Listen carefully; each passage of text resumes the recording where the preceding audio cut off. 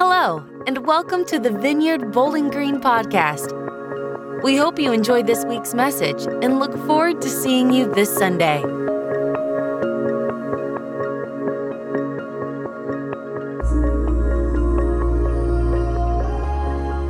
I hope there is one thing we can all experience in our life.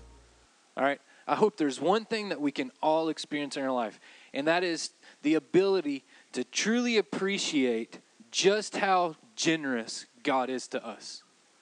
I hope that we are all able to experience that in our lives, to truly appreciate just how generous God is to us. God has been and will be crazy generous to us. Do you guys believe that? Yes, amen to that, right? And so it's so easy to sometimes lose sight of just how generous our God is. And stuff happens. There are moments when things are tough and unfair, and we just deal with junk in life. But in those moments, God is good to us as well. How many know and believe that God has been ridiculously generous towards us? How many believe that? I want some crowd participation this morning. All right?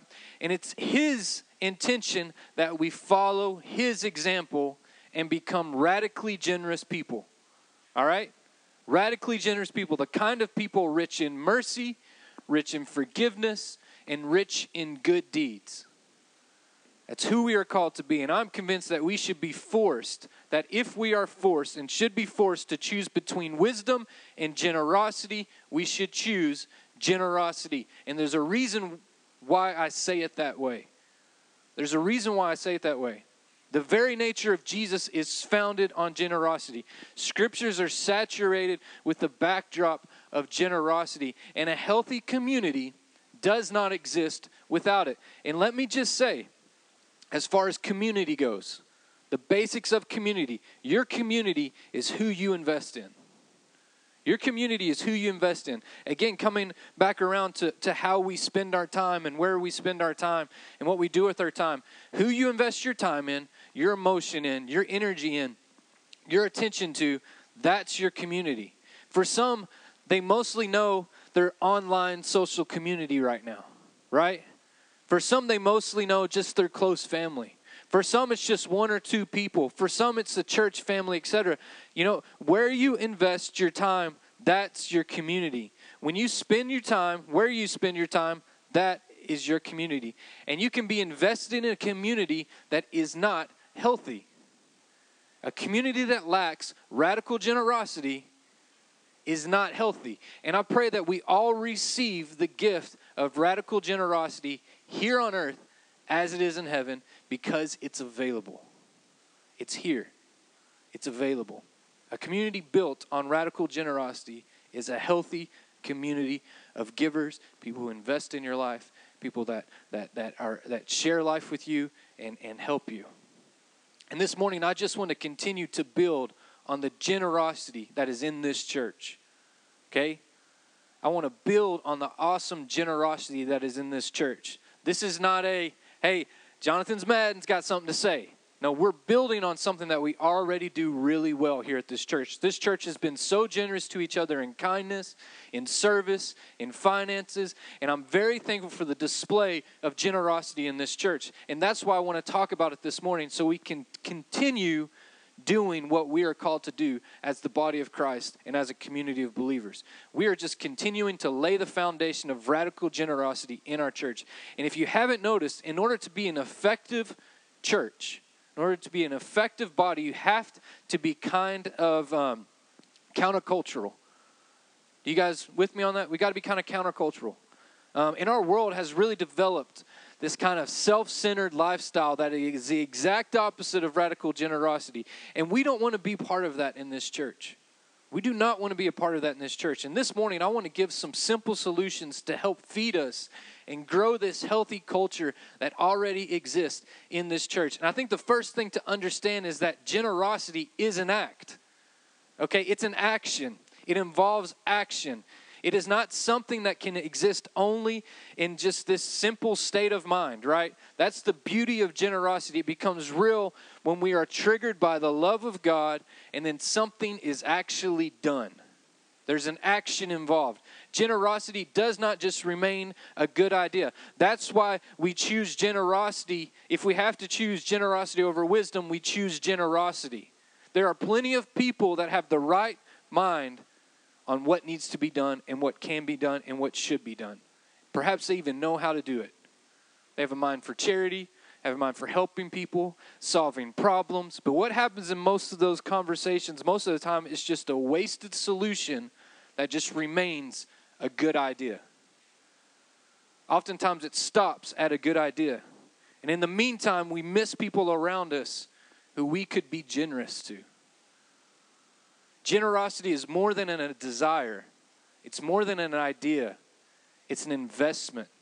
It will cost you something, but what you will give will increase in value, and that's why it's an investment. What you're going to give to someone will increase in value. That's why it's an investment. And the Lord is asking of His church to be generous givers as the church, but also in the secret place that's just between you and God. Giving in ways that only you and the Lord know about. It's not for show, it's not for reward or to get a great return on your investment, right? It's about supporting each other and not really caring about what you get in return, but giving out of love and giving out of obedience. Amen?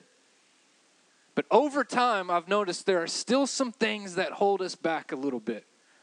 There are moments and lies and myths that can keep us from being the type of givers that God is asking of us. Okay, and this morning I want to share some of those myths with you and hopefully give you some hope if you find yourself one day believing them, because every single one of these myths I've used against me as well, and I've fallen for them a time or two. Okay, so this is coming from experience, okay? So myth number one, radical generosity, is this: I have nothing to give, I'm not rich. I have nothing to give, I'm not rich. Rich, the word rich immediately triggers money, right? Immediately we trigger like, oh, money. You know, Richie Rich. Anybody watch that growing up, the movie? No? Okay. Whatever. I'm probably too old. All right. But we think of money. We think of an abundance of money. And in most circles, especially in a church setting, when we talk about generosity, is mentioned in the context of money. And yes, money is a powerful tool that can help. And God uses money, and we have to be wise about money, and we have to be generous about money. And we'll get into that more next week. But giving is not limited to money, and rich is not limited to money. It's just not. Like I said at the beginning, we want to be rich in mercy, forgiveness, and good deeds. We want to be rich in forgiveness and mercy and good deeds. And when we show radical generosity and forgiveness, that can have more of an impact on someone's soul than money could. Right? When we're radically generous in forgiveness and mercy, that can heal and help someone's soul way more than a check ever could. Okay? So I highly encourage you, take some time to reflect this week. And if there is someone you need to show radical generosity to by forgiving them or having mercy on them, I plead with you to go for it. I plead for you to go through that process. But please, don't be selfish. Don't have hate in your heart. Don't hold grudges towards people. Be rich in mercy and forgiveness. Give the gift of forgiveness and mercy. God gives that gift to us so often. It's in our DNA to do the same. Give the gift of mercy and forgiveness to others. We are all rich in mercy. We are all rich in forgiveness because we are God's children with a purpose to do the work of Jesus. And God has equipped you with the ability to give because you are in fact rich and contain a wealthy bank load of faith, hope, and love, and mercy, and forgiveness. How many believe that? How many believe that you carry that inside of you? Thank you, Will. Wake up. How many believe that? There we go. All right. You can provide a gift that includes something so awesome. But you have to believe it, but you only have to believe it just enough to just try it. You have to believe it that you are rich in mercy and forgiveness, but you just have to believe it enough. Almost you just got to be dumb enough to try it. right? You got to have just a little bit of faith to try it. Jesus talks about faith like a mustard seed, right? Just a little bit of your generosity will go a long way, and you will plant some deep seeds that will have great and generous fruit. So don't feel like you are poor. Don't feel like you're inadequate to give much. You know, no matter what status you're at right now, whether that's financially, mentally, emotionally, spiritually, whatever status you are at right now, because of who your Father is in heaven, you are incredibly rich. You are incredibly rich, and you have something to give. So don't let anyone tell you otherwise, that you cannot contribute. Don't tell yourself you cannot contribute with what you have, because you absolutely can. Go ahead and put up Mark chapter 12. That's what I said, right? Whatever, Mark. Go to Mark. That's not your fault, Alyssa. Matthew and Mark are very similar. Sorry. I did this to her last week too. Mark chapter 12, verse 41 through 42. Jesus sat down near the collection box in the temple and watched. Can y'all see? Jesus sat down next to the collection box in the temple and watched as the crowds dropped in their money. Many rich people put in large amounts. Then a poor widow came and dropped in 2 small coins. Jesus called his disciples to him and said, I tell you the truth, this poor widow has given more than all the others who are making contributions. For they gave in a tiny part of their surplus, but she, poor as she is, has given everything she had to live on. So, a little background for this scripture. Jesus is sitting here in the temple. He sees 2 things. First, he sees a lot of wealthy people give a lot of money. Then he sees a poor widow come and give 2 coins that together would make a penny. Not a lot, right? And these are coins that we get annoyed with, right? The type of coins that we get annoyed with, the type that we walk past on the sidewalk, in the parking lot, the types of coins that we don't even know are missing until we clean our couch, right? Really just nothing. Some pennies, cheap coins. And Jesus tells his disciples that the widow put in more than everyone else. Those 2 little coins were worth more than the hundreds of coins that others put in. So how is that? What did Jesus want his disciples to take away from this? What does Jesus want us to take away from this story? It seems like at first Jesus is saying for us not to be like the scribes, okay? And for us not to be part of this bad religious culture. And he's saying don't be like them. Remember, Jesus is saying be like the widow. And first we have to remember the context here a little bit. Since entering Jerusalem, he had been breaking down the temple system, right? Since entering Jerusalem, Jesus had been breaking down the temple system and was being very confrontational with the temple leaders and how corrupt that they were. Okay? In the chapter before, he famously turns over the tables, goes crazy, drives the people out. And now here we are. Jesus already did this. He already flipped the tables, already told people they're wrong, told people they're corrupt, and Jesus has already warned the scribes and is furious at their arrogance. He's furious that they still don't get it. One of the biggest lies is what we have. It's not enough. It's one of the biggest lies. What we have is not enough. And it feels especially small when we look around and compare ourselves to those who we think are richer. That's why I hope, at the beginning what I said, I hope we all appreciate and experience just how generous God is to us and be thankful for what we have. And be absolutely thankful. Because what we have can feel especially small when we look around and compare ourselves to those who we think are richer. But what you have to offer is good, and what you have to offer is beautiful, and you are rich, and you are powerful. So the biggest myth that I want us to bust this morning is that you have something to give, and that you are rich, and do not compare yourself to others. Amen? Amen? Man. All right. Myth number 2. People aren't generous to me, so why be generous to them? All right? People aren't generous to me, so why be generous to them? Again, let's go back to the basics of being radically generous. We want to be radically generous in what? mercy, forgiveness, and good deeds, right? We are all being called upon to see the example and be the example of what mercy looks like to this world. And I can assure you that there will be a time or two in your life when you are in a situation just hoping and praying that someone shows you mercy, that someone shows you forgiveness. But with that said, we've become a society so quick to be mad and just cut people out of our lives. We get so mad we just cut people out of our life, whether it's someone on the other political side that we disagree with, the style of church, theology, music, culture, whatever it is. All the differences have become inflated. All the differences have become inflated, and we act like complete toddlers sometimes. We act like complete toddlers sometimes. And when we rationalize our hate and we rationalize the lack of mercy we have with others, well, they aren't showing mercy to me. Why should I show mercy to them? That kind of attitude. And I've been reading in Job a lot lately, and it talks about injustice, right? In Job, it talks a lot about injustice. Here we have Job, a godly man who is suffering on this completely different level, right? Something that we don't experience. And he cries out in Job 19, he says this, "Why do the wicked live on, grow old, and increase in power?"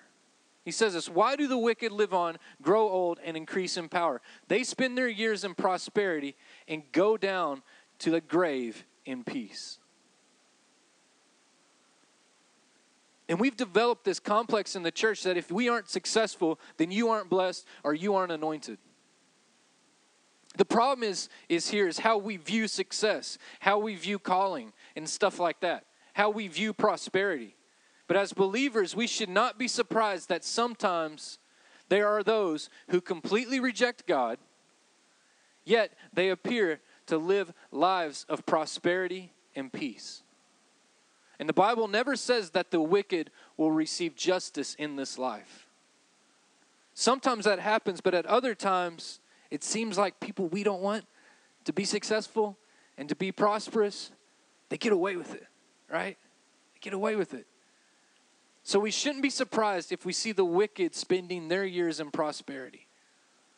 That's also a good reminder that we shouldn't idolize the prosperous, right? We shouldn't idolize.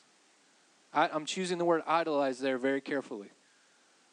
We shouldn't idolize prosperous people. But don't be surprised if you see the innocent suffering and the humble person suffering and a person who is living after the heart of God and they are suffering. Don't be surprised. God seems to allow both in this life. And this is not to say that we should never be complacent about injustices.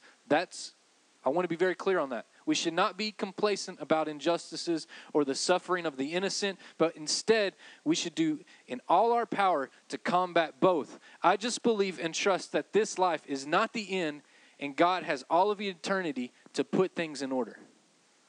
God has all of eternity to put things in order. Job 19:25-26 says this, "But as for me, I know that my Redeemer lives, and he will stand upon the earth at last. And after my body has decayed, yet in my body I will see God."